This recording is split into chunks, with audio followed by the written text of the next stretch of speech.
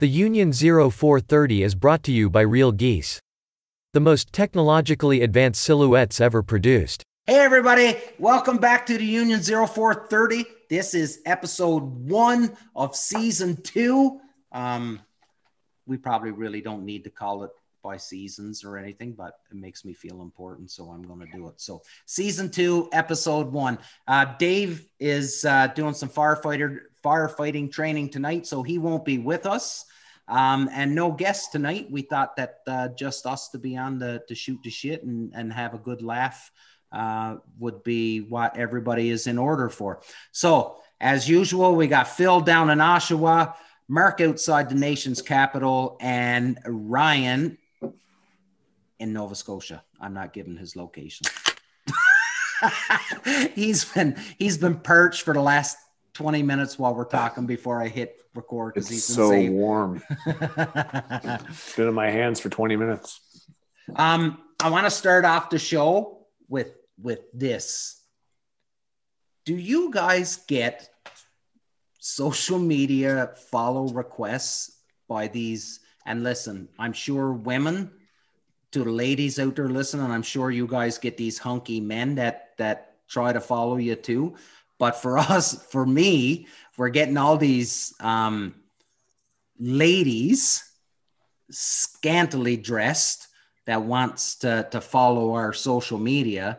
And when I look at it and I see who else is following this person, there's a lot of you fuckers that I know that are in Ontario that's following these ladies. And I just want you to know that they aren't real. Just so you know, they aren't real and you're not going to get with them. So apparently you can also pay for not real followers. There you go. I heard that. If you want to brag about your 15,000 or 20,000 followers, 10,000 of which are bots, then by all means, go right ahead. Go for it, he says. Yeah, watch one good sweep of the gram and those gone. Oh, and my Instagram is blowing up right now. So, well, not that this is live, but there's probably some of those ladies right now. Fellas, we didn't do a show last week. A lot of timings getting mixed up, people all over the place. And then the first game of the Toronto-Montreal series was happening. So could have been turkey hunting. Yeah, I know you could have been turkey hunting and you were upset and I shed a tear because you were upset, but I got over it fairly quickly and then we carried on as normal. But yeah, we didn't do a show last week, which was okay. But now we're back. Like I said, season 2, episode 1. I put out a new, well, it doesn't really matter because by the time we put this on YouTube and on Podbean, the contest will be over. But I was surprised on how many people weren't jumping in on the contest. So not quite sure what was up with that, but I'm doing my best to remedy that. And thanks to you guys for sharing so much. Mark, we are going down in August, so we just made our plans. So Brian McRae, for anybody that's listened to the show, will remember the name Brian McRae and the fundraiser he does for mostly centered around his own son that has cerebral palsy. So now he's got a big bass tournament that he's planning. I'm not sure how many people. I know it's sold out. He said today that it's sold out and no more. What's it called? It's the Wild for Hope. I think this is the third one. Philly, are you going? No, I don't fish for bass. Anybody can catch bass. Well, I'm not really going there to fish. Mark is going. I'm going there to drive Mark around while Mark fishes. And then when it's time to drink, Mark's going to drive me around so I can drink. I would have liked to, but I don't think that actually the live well is functioning in my boat. So okay. That would not be conducive to a tournament standard. For the record, Dave doesn't put, or Phil doesn't put fish in his live well anyways. No, I don't. He puts other things. Cooler. Cooler. Tell you, the drain plug works. So anyways, Mark and I'll go down there. Hopefully we'll get to see a lot of yous that listen. I hope that as many as you that can are going to make your way down and help this very worthwhile cause. And you never know, maybe we'll get to share a pop or something like that. So good times. Philly, did you tag out, buddy? Get both turkeys? I did. And not only did I tag out, my dad and I got a double. Nice. What did you shoot? Did you shoot the old humpback? No. Dad and I are both rocking the 20 gauge M2s. Ooh. Yeah. Ooh, workhorse. The Sub gauges. we hunted. Segway.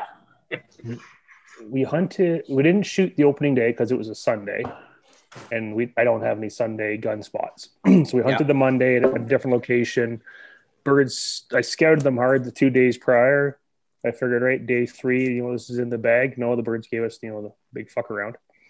So I went to my other spot, checked it out, ended up bumping the birds. So we just backed out and left it. Went back there the next day, sat up on this tree. I shot my bird. Dad missed his 3 times. And then, I just want to put that out there. He dumped his gun. I had to fucking toss him mine. And then the birds they lost interest and petered off. So then we went back to the same field during the 3rd week, set up on a different tree. Birds touched down opposite direction. So we went back a couple of days later, set up on the tree where I shot my bird. And I'm like, right, this is different game plan. I only ran a Jake and a hen. And I got I think I've showed it. It's sitting behind me here, like my homemade Reaper fan. I stuck it in the ground behind the Jake. So it looks like, strutting Jake, right? And I had the ass pointed where the birds always seem to touch down and come out. Well, first gobble was 520. Legal was 521. Within minutes, all the birds touched down pretty much at the exact same time. Well, they come around the corner beside us. Well, this Tom, the one that I ended up shooting, he come around first. And well, shit, he got within, I think, 8 or 9 yards of where I was sitting. And you can't blink, can't do shit, right? Yeah. And then I can see through the scrub brush, here comes the rest of them. So my dad and I are talking back and forth. I'm like, all right, we just got to wait this out. Because the hens were kind of getting in the way and couldn't see good and this and that. Birds finally come out. The hens get away. There was my bird and then the 3 remaining. There was 4 when Dad shot at them. But I killed my bird. He didn't. So they're coming out. The hens are giving us the fuck around. They leave Dad's group, and now the hens are mixed in with my Tom. So finally, I don't know what the hell my dad heard, but birds are out in front of us. It's 5:45, and we're kind of whispering back and forth, and all of a sudden, boom! I'm like, what the fuck? Dad shoots his bird. Of course, they explode, right? Mm. So at this point, when Dad fired, the Tom that was right off my toes, he'd wandered out probably 15 yards from me. Still, I legit had concerns missing because they were so close. Birds explode. My Tom touches down, starts running towards me. He didn't make it. He got rolled at 14 yards. He was heading for the safety of the bush. Yeah. He headed the wrong direction. He should have zigged when he's dead. It's like that old South Park episode where they're hunting. It's okay, it's legal if it's your life is in danger. You just have to yell, it's coming right for us. Well, those sharp talons. 5:45 in the morning, we had 2 birds down, and my season was done. Dad's like, I'm good. It's just my mom and my dad. So he's like, I got no need to punch a second tag. So that was nice. That's awesome. That's cool that you guys doubled, man. Yeah. So I've asked a couple people, I'm not a hugely experienced turkey hunter, but I know you guys seen the video. And it sort of kind of plays along with what I've heard around here that the birds are sort of acting weird this year. So you guys seen that video? You seen those 5 toms come out on a string on my hunt, and nobody really fight. And it was a breeding. It was a laying down hen that we had for our we had two hen decoys out, one one was off to the side standing, and the other one was a breeder, right?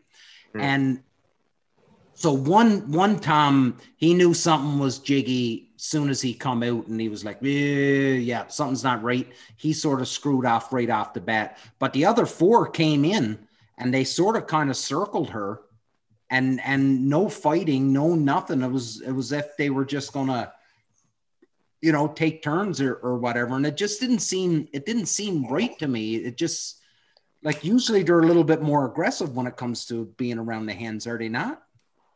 Now, that one Jamie got was the biggest one. Yeah. That was a dominant Tom. Yeah. He was more dominant than the others. If you notice, he was the one that was kind of the bigger, strutting around the others. Yeah. They were all, it was almost like they were Jakes to him. Okay. So Even though they weren't Jakes. Right. They were more. I think they were all younger than him. Yeah. So what you're saying is that they sort of just gave way to the senior bird.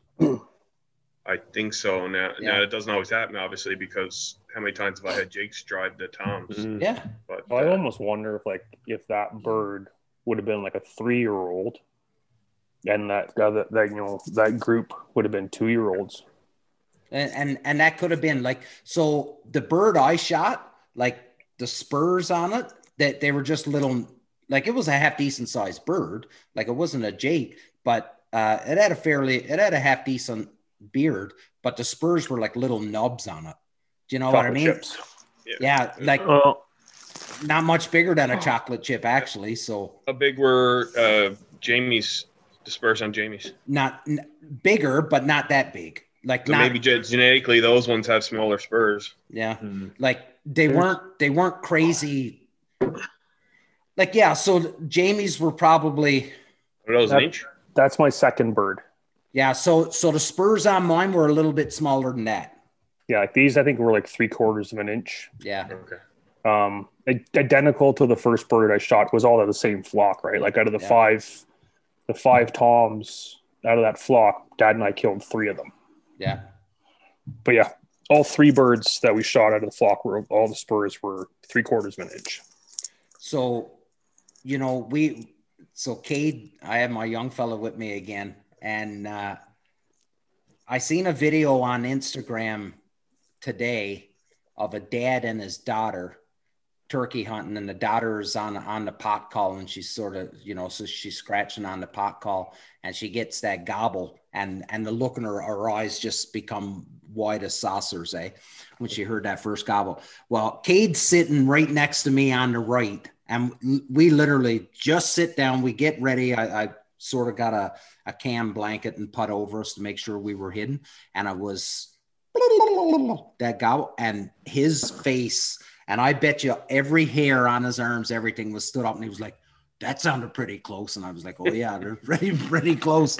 We had to wait a little bit for him to come down, but 20 minutes to 6, we had both our birds shot. That's when I looked at the clock. It was 20 minutes to 6, and both birds were down then. So it seems like it takes forever, to get them down out of the tree. Like you can hear them, and it seems like forever for them to get down out of the trees and start walking. But if you've seen my video, like we couldn't shoot because they were all so close together. If we would have shot, we probably would have killed, one shot would have probably killed 4 of them. You guys were out, or the deer. Yeah. Deer. If you guys were outlaws, you would have had a hell of a hunt. Yeah. But anyways, it was fun. Pull the plug out and just give her. It was fun. It was impromptu conservation hunt. Yeah.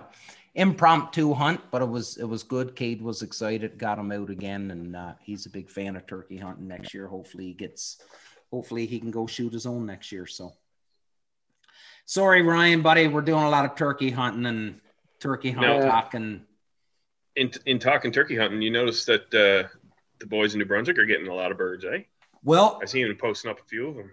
So I can't remember the numbers that Maddie Wilson and them said, but I guess so. Somebody is obviously keeping real good track of the numbers that's being reported of birds. I think it's been a very, very successful first season down in New Brunswick for turkey hunters. Would they have 400 tags? I don't know. I think it's something like 400 tags. I don't know. Are they doing like a lottery draw, like big game, or? Yeah, they are. Is it a draw? It's a draw. Yeah. Yeah. So I'm curious to see how they're going to go through the winter. Last winter was pretty, I guess, for New Brunswick was not what they're usually used to. So, I mean, Northern New Brunswick, they can get a lot of snow, which can be, Darn right. which can be hard for like, even when I lived in Ontario, like we didn't get as much snow as say Northern New Brunswick did. No. So it's funny. Buried. I've been moose hunting. Like we go up about an hour and a half west of Thunder Bay to moose hunt, and I've seen turkey tracks up there. Really? Yeah. So it'll be seen what the winter climate does to the broods up there. So somebody, and again, this is really, really bad information on my part, but somebody had put a post on the turkey group page. So we have the Eastern, what is it? The Eastern turkey? Is that Eastern, right? And then there's the Osceola. Osceola. Which is the next west from us? Miriam's. Yeah. What? Miriam's. So somebody said that they've seen them in Maine, which depends on what people release. So is it, like I don't know enough about turkey hunting. I don't know what drives them to be in a certain geographical area. Do you know what I mean? I think it's just habitat. You see, no different than with like, say, the different species of deer, right? Mm-hmm. Like we don't have muleys here in Ontario. Yeah, you fair. Go Alberta, Saskatchewan, there's all kinds of muleys, and then down into the central states and shit. Yeah. Anyways, I thought it was cool and that you go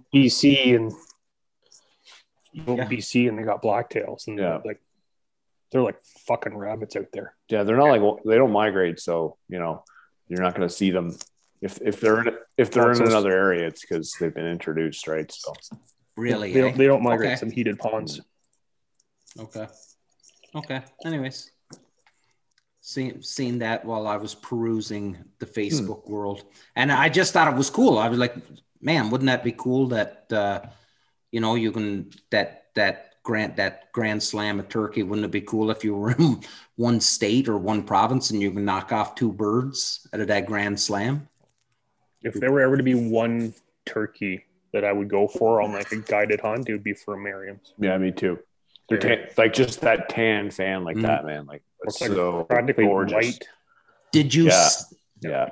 Did you see the smoke phase one that was shot in Quebec? Mm-hmm.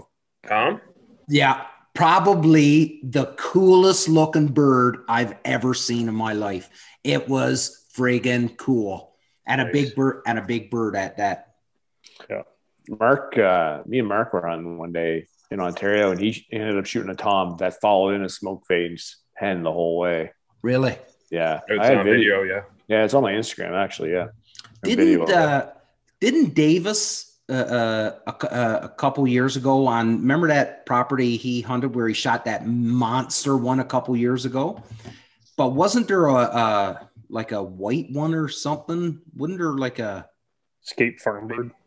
No, I think there was a smoke phase Jake there, but I don't know whatever became of it.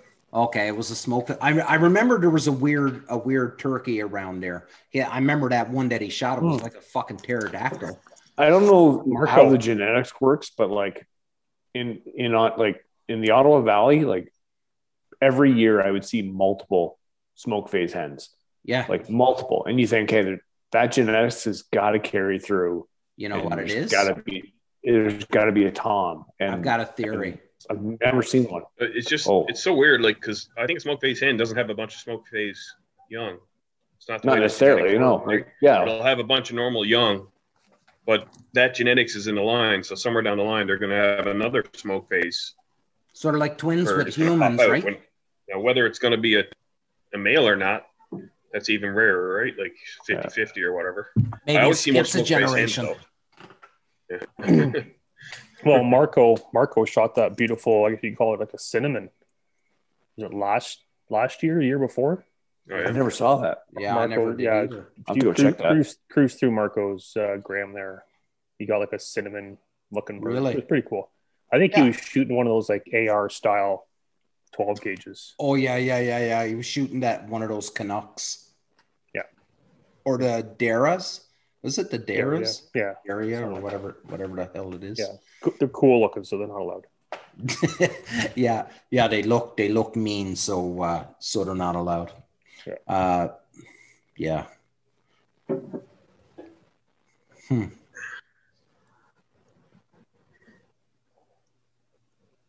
Awkward.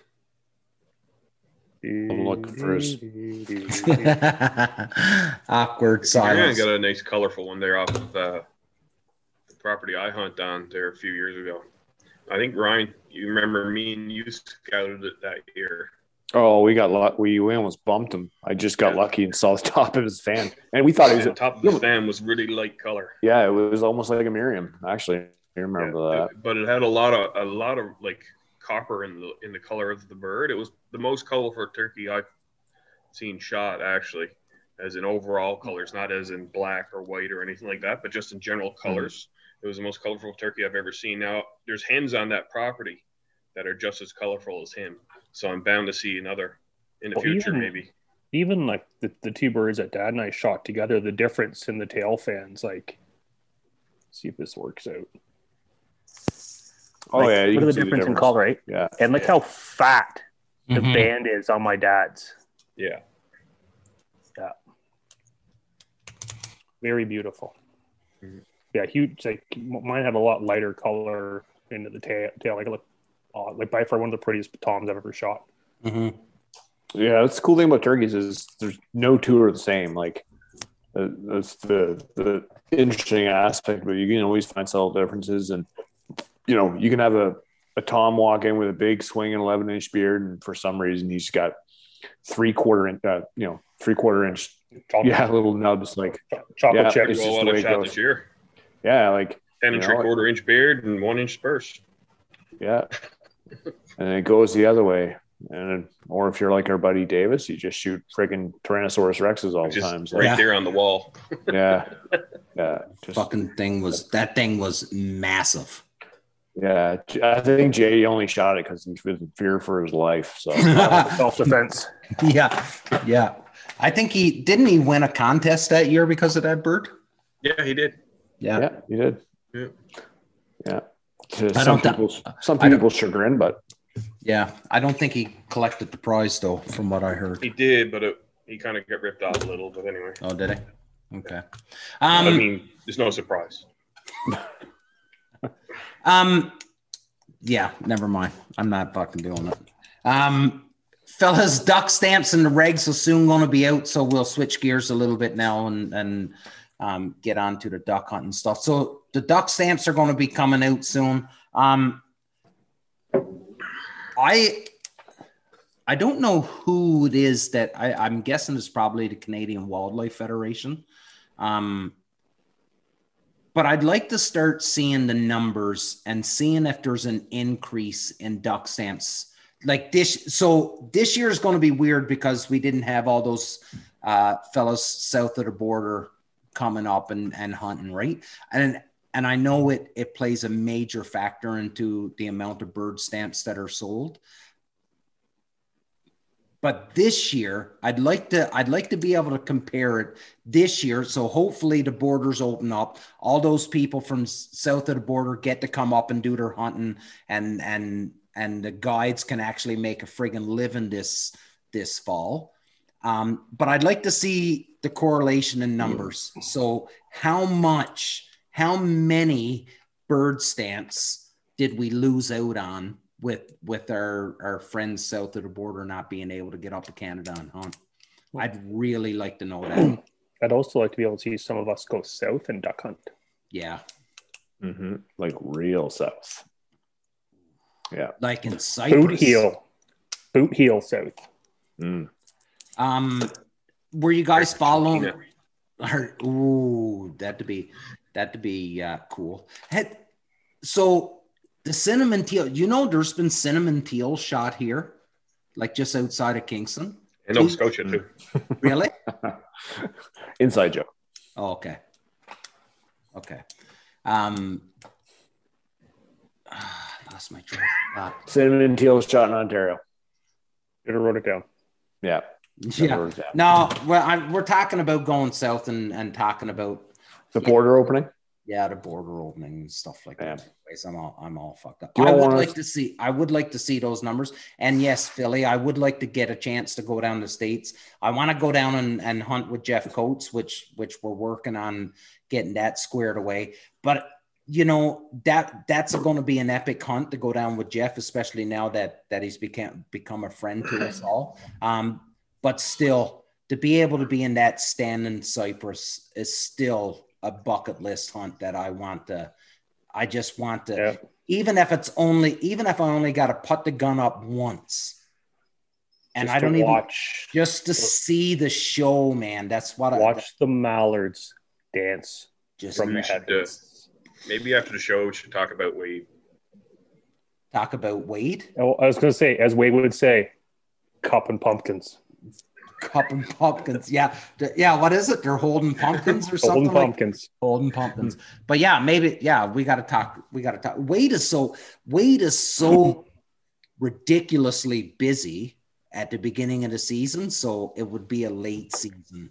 No, but he could point us in the right direction. Right. Yeah. I do. I want to get down there and I'd like to be able to. Wouldn't it be cool to do a hunt down in Arkansas and then, you know, Arkansas? Yeah. Kansas, yeah. And then, you know, leave your hunt and then, hey, let's swing by Max Prairie Wing and just go in there and check things out. Swing by Bird Dog Factory. There you go. Yeah, it's my Disneyland. That's another shameless plug. Yeah. We're gonna put some emphasis on them shameless plugs here for Bird Dog here this week, Philly. They are the official, unofficial sponsor of the Punish for Waterfowl. Yeah. Chris Davis made a post saying, that sucks. You guys can't get Bird Dog whiskey. And I'm like, well, how does Chris Davis get Bird Dog whiskey? Makes me wonder. Things that make you go, Yeah. Anyways, boys. What I was going to bring up, though, has anybody, I know Rusty Heron didn't get to go this year because of the border being closed and all that shit, but were you following the Collapalooza at all down with Mr. Stevens and the R&T guys? Did you follow that at all and see like just the show that and the event that he puts together for all these call makers to come? Is it in Stuttgart? Is that where he is as well? Is that where R&T is, Ryan? Let's call Palooza, yeah. But is it in Stuttgart, Arkansas? I don't think so. I didn't see the post. I'm not sure, but no. But where's R&T at? Oh yes, yeah. It's in Stuttgart, which is like you can go to Max Prairie Wings, pick a rock up from the parking lot, and hit R&T with it. Okay, so that's where it was, and he had, like, I was watching some of the stuff, like it's like the call, it's becoming art now. Do you know what I mean? Like there were some dudes that had showed up for Collapalooza, and the things they were going, like, I didn't hear how the call sounded, but the look, like, it's turning into art now, and it's like these people from different backgrounds are coming in and making these calls, and John Stevens, he made the post and he was like, it's amazing. It's like looking at these people and you're like, how did you even come up with this shape of a call, this design of a call? And this is what it's literally turning into art. It's a pretty cool concept. Like if you ever watch like those cooking shows, like where they have like 4 chefs, like different backgrounds, and they have to make a meal, like kind of like Hell's Kitchen or whatever. He kind of like took that kind of concept and said, okay, we're going to take like teams of like 2 or 4. You guys are going to like cross like concept on and make a call. And then the best team wins, you know? Mm-hmm. So he had that idea. And I think it's, you know, to the small genre that is like call makers and like call enthusiasts, like it's pretty cool concept, cool idea. So it really appeals to like the hardcore guys. Like, I think so. I watched a little bit of it. It's pretty interesting. And you're right. Like the creativity that just comes out of these guys, like, Yeah. to impress somebody like John Stevens, like You look at some of the stuff that Josh Raggio is putting out is like next level, like just stellar pieces. Like you'd almost like don't want to put it on the lanyard. Well, and this was like some of the stuff that like it was artisans. Do you know what I mean? Like these were people that like this is art that they're making. I never heard how they sounded, but how they looked, it was like so out there, and I was like, man, it just looks cool, and it's really cool what you're saying, Ryan. Like the concept that he took behind. But if you look at it through a different set of glasses, you think about it, John Stevens owns probably one of the most popular call brands, right? Being R&T. And he's openly welcoming call makers from all across the States and in Canada. I know nobody from Canada made it down this year. And he's just welcoming them into his shop. Hey, let's make calls. Let's talk. Let's learn from one another.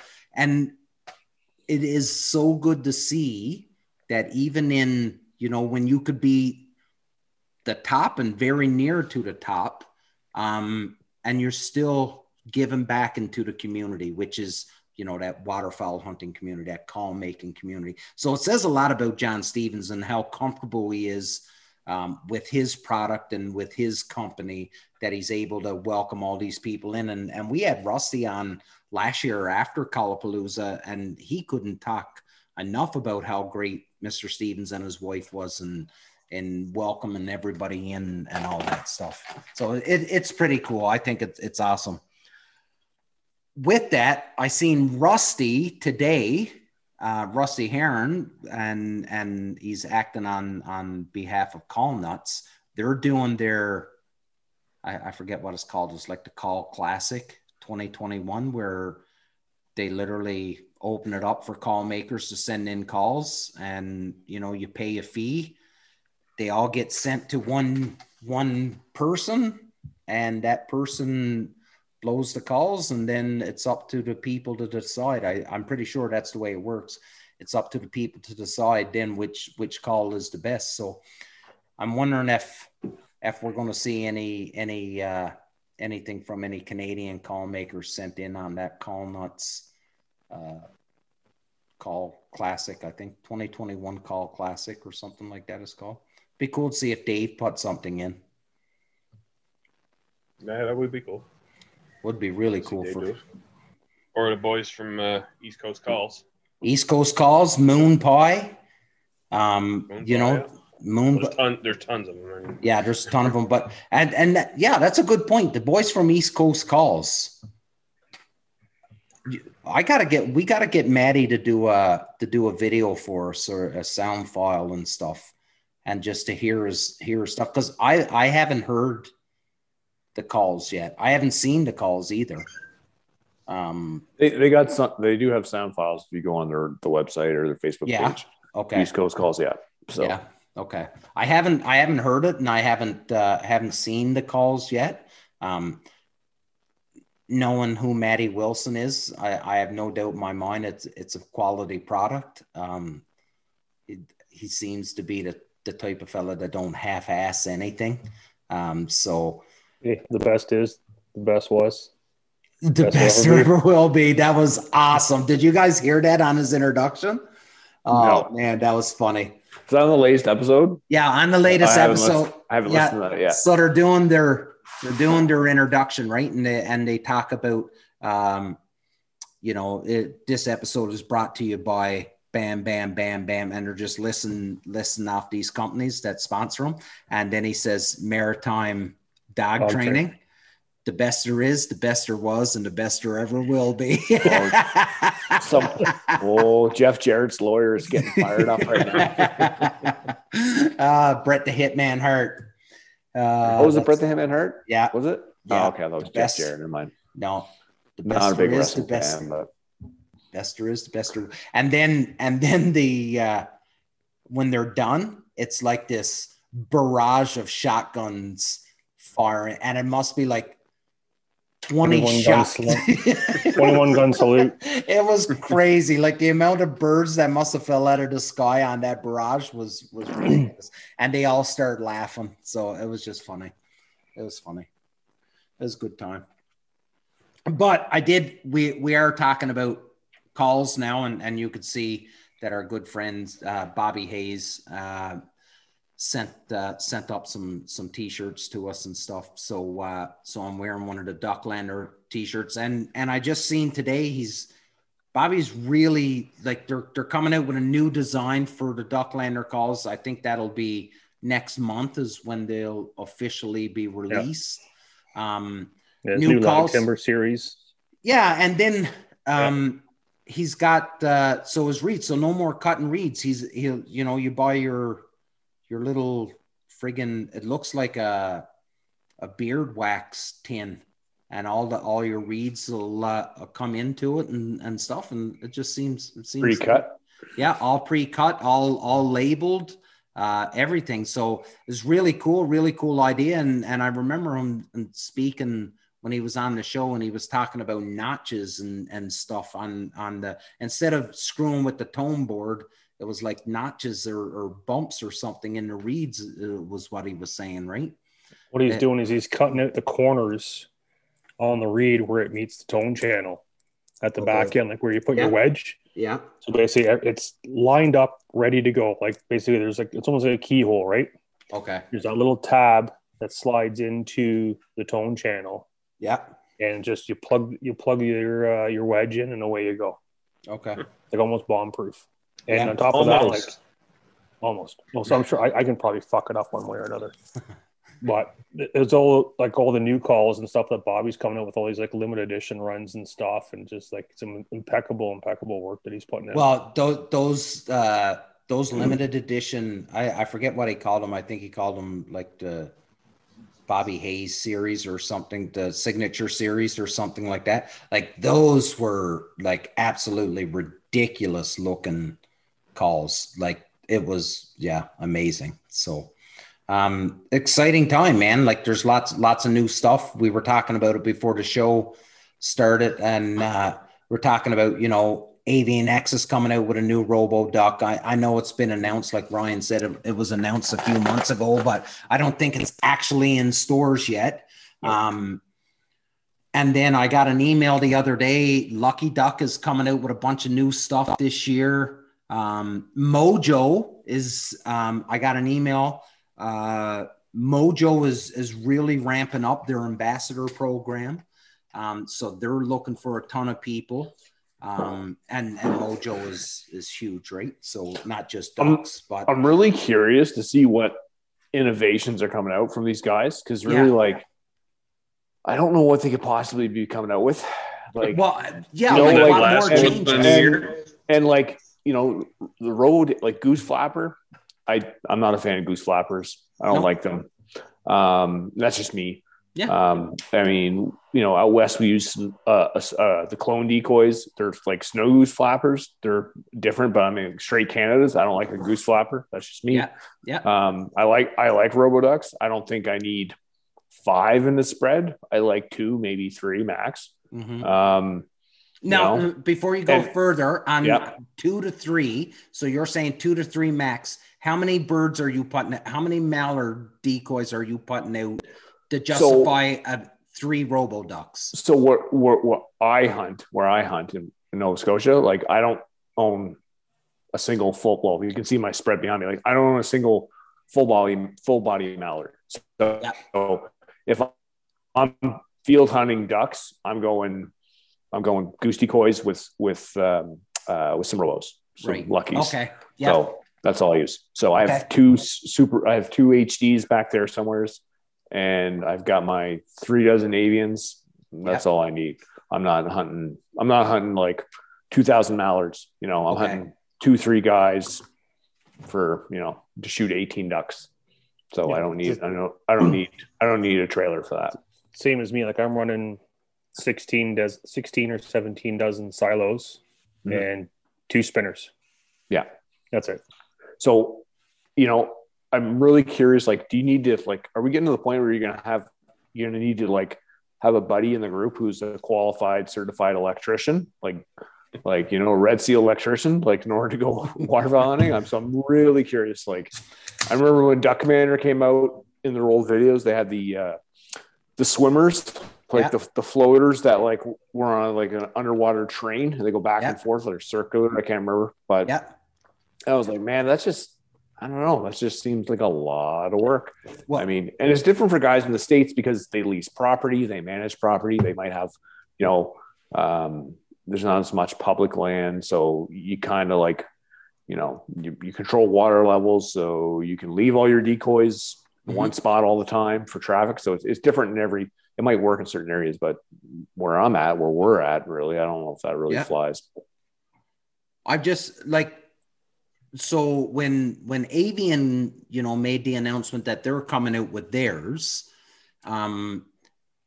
you'd like to think, or I would like to think that in order for Avian to jump into this field of RoboDucks, like they've got to make a new innovation, right? Like the wings spin. Yeah. How can you expand on that? Like what you're saying, Ryan, like how can you make a product that's already good? How are you going to make it better? The flapper, I agree with you. I'm not a big fan of the flapper. So I don't know, right? Like how can you, I guess the only real innovation you can make is 100% waterproof and the battery lasting longer or a better battery. But durability, as for the motion of the RoboDuck, I don't really know if you can make it any better, can you?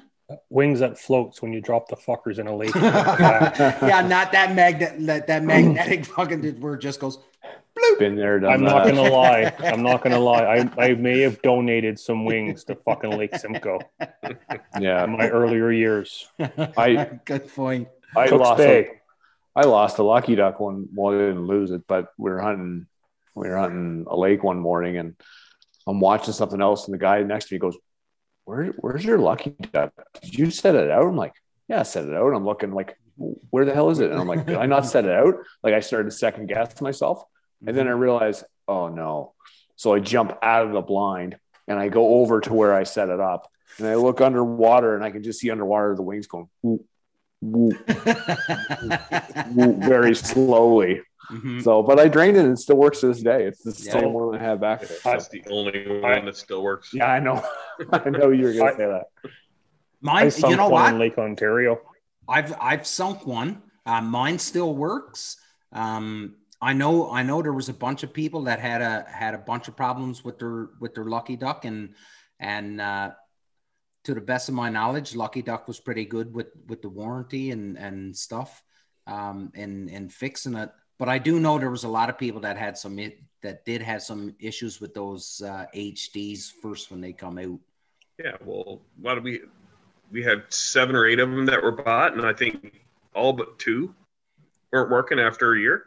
Really? And but it's not that they fixed it; it's that they let it get out, and that everybody had to use it, and then have it broken, and then you didn't have a functioning Lucky Duck. I mean, right? How hard is it to test your shit so that it actually you're putting out a good product, right? So they did the Bill Gates thing, like with Windows, right? Just put it out and let everybody figure out what the problems were and then fix it.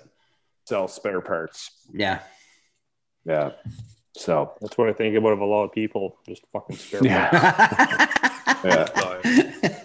Good one. Yeah. Glad to see you jump in on that, Philly. But now, so continuing on with gear and stuff like that, I did see something the other day, and it was a jab at us Canadians that we are still holding on to our layout blinds while everybody else is going straight panel blinds. Have you guys heard anything about that? No. I will say now that I own a panel blind, which is on the ground right there. Yeah. I hunted out of that more than my layout blind. Ducks. Yeah. And for geese too. We used it for geese this year down too. there, yeah. And yeah, when the situation is right. So I'm, if I'm going to hunt 10 times, I'm the kind of guy, if I hunt 10 times and there's maybe one time presents itself that I'm going to need a layout blind. Well, then fuck it. I'm going to have a layout blind. Like, I hate being, as a waterfowler, I hate being presented a hunting opportunity or situation, and I don't have the gear for that Right. 1 in 100 hunts. Yep. That drives me nuts. So, and I try to explain that to my wife, and she's like, "I don't give a shit." Like, so, Yeah. Is it free? But babe, I need 1,000 snow socks in case a flock of 4 come here Yeah. to Nova Scotia. Yeah. So, come Sweetheart, on. do you ever see So a golfer with just one club? Right? Yeah, I'm going to use that line. He Thank you. doesn't like golf either. Well, it's funny that you bring that up, because now I'm probably going to be placing an order for some new waders from Gator Waders, and I've got to go to the wife and say, "Hey, I need to buy new waders for myself and for the boy," and she'll be like, "Well, don't you have a new?" I'm like, "Yes, those waders are for something. I want another pair for a different situation." It's true. Sure. Watch that fly like a lead balloon. Yeah. Yeah. Uninsulated. Yeah. There's, man, when I lived in Ontario, like, there was nothing worse than I had one set of waders, and they were 5 mil. And wearing those for duck opener in September 23rd was like it was a fucking weight loss program. Yeah. Walk in. You were in your kit. Me and Mark had a literally, like, I had like I was boxer shorts, and Mark knows because he had the same. Yours were 5 too, eh, Mark? I think. Yeah. We hunted. We used to hunt with this fellow who was a little bit older than us, and just like a cool spot. Like, we had to like sludge in, like walk in through like chest high water, and it's just, we called it loon shit. It was like that duckweed, that grew on top of the marshes, like in the early season. You'd catch every little bit of it walking through. You'd have to like stop every 10 feet and just separate it out of the way, and then you'd kind of carry on through and collect more. So by the time we even got to like set up, you're down like 5 pounds. Like, it was just insane. So in Ontario, like, you need like a set of like breathable, lightweight waders. And then those 5 mil come like mid to late November, where you're literally breaking ice, because there's still birds around, but you got to break ice. Yeah. You're pretty thankful you got those 5 mils, but I was cheap, and I didn't, I just had 5 mils and lost 10 pounds in the early season. Well, no. And you bring up a good point, because, more and more we hear people that are coming into the sport and becoming waterfowlers, and that old joke, "Hey, Dad, can I become a millionaire if I'm a duck hunter?" And the response is, "Yeah, if you're a billionaire." There's always a pile of gear that you need, but just like you said, Ryan, like, when you had the money to buy yourself a set of waders, you bought the best that you could get for every situation. But now I've got a few extra dollars. Now I need to buy the other thing. It's impossible to have everything you need right up front. And people, I think that's what scares a lot of people off, is they think they need to have all of this gear and all these decoys and 10 calls hanging off their neck and all this shit, when that's not even the case. Like, all 4 of us here have got a fairly good spread of equipment. 10 years ago, my spread of equipment was pretty fucking small. When Mark and I started hunting together in like the early 2000s, like back here in Nova Scotia, I had 24 full body goose decoys and a lucky duck, and we did really well. Like, we didn't always shoot our limits, but You know, if we scouted properly and did our homework, like we killed our limits, no problem. Like, and this is all you needed. And it goes back to scouting, which we've beaten that horse to death already. But yeah, but you kind of said it right. Like, you know, everybody thinks you need everything for every situation, and it is true. Like, but if you're just starting out, like, there's so much to learn off the hop. Like, don't be consumed by like having to be, you know, every single piece of kit first. You just, you know, just enjoy the ride, like learn as you go. And as you kind of like build your experiences up and build your knowledge, you'll realize what you need. Like I have what you see behind me right now. That's where I live. That's all I need. That's, you know, there's 3 dozen AVNX goose full bodies and there's 4 dozen duck floaters. I'm like, I'm good. Yeah. Plus 2 lucky ducks. That's all I need. Yeah. Yeah, absolutely. And I think that's what gets some people is they think they need to pull around that trailer full of decoys and all of the other gear and making sure that actually there was a fella a couple weeks ago, Brandon Wolf, I think is his name. And he sort of put out this Facebook post where he pretty much said, listen, what happened to the waterfowler? How did we evolve to the point where now we're shaming people, or people feel shamed if they don't have all of this gear, if they're not dressed in Sitka, or if they're not dressed in First Light or Drake or whatever that magical camel pattern is this year. And people sort of feel, well, I'm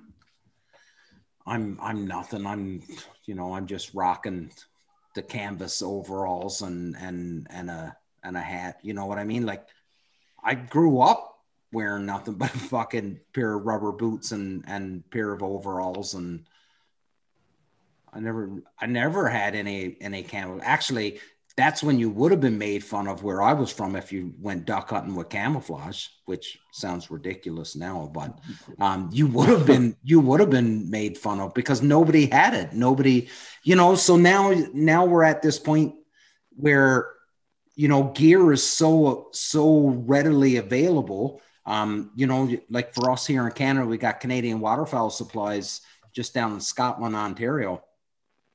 You know, anything you needed, it's and Pat sends everything with I think it's UPS, Phil? Yep. Yeah. So like, you order from Pat, you're having your shit in 2 or 3 days. Absolutely. So like anything you need, it's right there. You get it as soon as you need it. Like I'm scared that there's a group of people out there that loves the idea of getting outdoors and shooting birds and hanging out with their friends, but are scared to do it because of the financial commitment that they think it takes, when really all you need is a gun and something to keep you warm. Really, that's all you need. And a method of retrieving birds in the water. Yeah. Like when it comes to blinds and stuff, like if you're doing like, you know, shoreline hunts, you know, pond hunts, this and that, you can invest in a folding saw and make a blind. Yeah. Yep. I've done that countless times. We're just Big time. Look at this free natural shit. Yeah. Stick it in the fucking mud, sit behind it. Buddy, we were down in Nova Scotia a couple years ago at this place that Ryan and Mark always hunted. And the 3 of us built a blind that day, that morning, for an afternoon hunt, and it was a friggin' smasher of a hunt. And we literally built a blind out in this pond that the 3 of us could stand behind and just smash birds. And you know, it had nothing to do. We totally built the blind. The only piece of like quote unquote construction equipment we had was zip ties. Mm-hmm. We cut willow branches. Mark made it into like a box frame, so like wide enough for the 3 of us, stuck it in the ground. ran willows that way. And then we just cut bulrushes and zip tied them to the front back over top of us. And I'm sure Mark had his chainsaw. Nope. No, There just was 2 no feet in a heartbeat, man. We had two little I don't need a handsaws. chainsaw to cut wood, buddy. Yeah, he's part beaver. You should see the tail on him. So, anyways, we just improvised. Are you looking for it now, Mark? Are you? Yeah. Hey. Yeah. It was a good little hunt too. I thought about you today, Mark. Have you ever heard the song Lumberjack by Jackal? No. So I'm You will now. Yeah, I'm doing PT today, and it's on my playlist, and it starts, and I immediately laugh, and I think of you. It is Carney rock, like it is hair metal, like as much hairspray as you can get in your hair and as much makeup you can get on your face. And this band are called Jackal, and they've got a song called Lumberjack, and there's a dude playing a chainsaw in the background. Yeah. There it is. That's next level. Yeah. And that's my pretty, me and Ryan. Look at that pumpkin, eh? Yeah. Oh, yeah, I look can at see that. me now too. Yeah. Yeah. Yeah. I'm gonna look for the infamous black duck. The pair I of got it. black I got it duck. right here. Do you? That's great. There's a good story behind that. This is good. Which he should be as soon as we can, we'll get him on the show too. Look at my face. I'm not looking. Mark and Damon looking at the camera. I'm looking at the pair of black ducks that are like pitching into the decoys. He's saying And he's Stupid like selfies. Let's say it. fucking selfies. A couple You guys taking selfies on the hunt. Yeah. a couple Fucking times. selfies, I knew it. Yeah, a couple times before that picture was actually taken, you could hear Ryan going, "Man, you guys spend a lot of time on your phone while you're hunting." Yeah, that's the day I knew I was like, "Oh my god, I'm my father's son." Yeah. It's funny stuff. And we got those 2 black ducks. Yes, we did. We sure did. Yeah, was- I think we got everything that came into that hole. I just didn't move until they landed, and then I moved. Yeah, Mark's like the whole way, and he's like, Anyways, check out that song, Jackal, Lumberjack. Oh, yeah? You'll Jackal like it. Lumberjack. Yeah. You'll like it. They play a chainsaw. Any song that has a chainsaw as an accompaniment. I'm more partial to Chainsaw Earl. My buddy, what's his name? Yeah. That's a good one too. Earl. Well, boys, I think we've sort of kind of beat it to death. This was a good episode. We just shoot the shit and have some fun, and Every episode's a good episode. yeah, it is. Yes. You're right. And you know what, everybody, to the people that are listening, sorry it's taken so long to actually bring this up, but from the bottom of my heart, really thank you for everybody that sent in messages and comments, especially after we hit episode 50 and that 1 year anniversary. And I know there's a ton of you that don't write, that I end up meeting up with or cross paths or a message and you just say, "Hey, I love the show," that I never would have expected that you would have listened to the show. I can't thank you. I know the boys get it all the time too. So thanks for listening. Thanks for giving us a reason to meet up and chat with one another, because really that's the whole idea of the show is really a chance for us to hang out, talk about bird hunting, whatever that may be, and then all of the dumb shit that happens revolving around bird hunting. And sometimes we'll make fun of people too. That being said, this was episode 1 of season 2. And you know what? Another 50 episodes will be posted before we even know it. We've got some pretty amazing guests coming up right now on the books. We've got K2 Coolers coming on. We've got Gator Waders coming on. We've got Matt Pomeroy coming on to talk about shooting sports and fitting a shotgun and all of that stuff. So for anybody that's in the market for a new gun, when you go to that gun counter, here are the things that you're going to want. That's probably going to be next week with Pomeroy. We've got some pretty amazing guests coming up here in the near future. So the show is only going to keep getting better, and we got you to thank for this. So we'll do a quick round table and we'll call that an episode. So Philly. To our millions of listeners, watchers, subscribers, we thank you. Just to echo what Damien said, it's been a great year. Looking forward to another great year, and this is going to be a big summer. So tune in, watch, subscribe, like, smash, do some other nonsense, whatever. Right? Just follow the fucking show. But we have some great. Here you go. we got some great people coming up this summer, so I'm looking forward to it. I do have to preface this because I know Craig Mintz from Real Geese never watches on YouTube. He puts the show on and he listens to it while they're in the shop.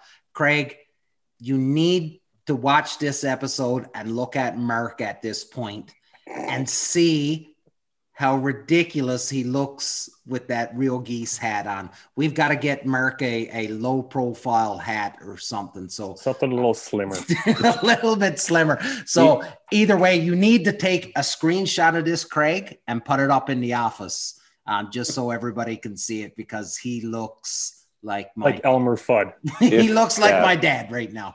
So Craig, we'll be talking. We got to get Mark a new hat, buddy. Ryan.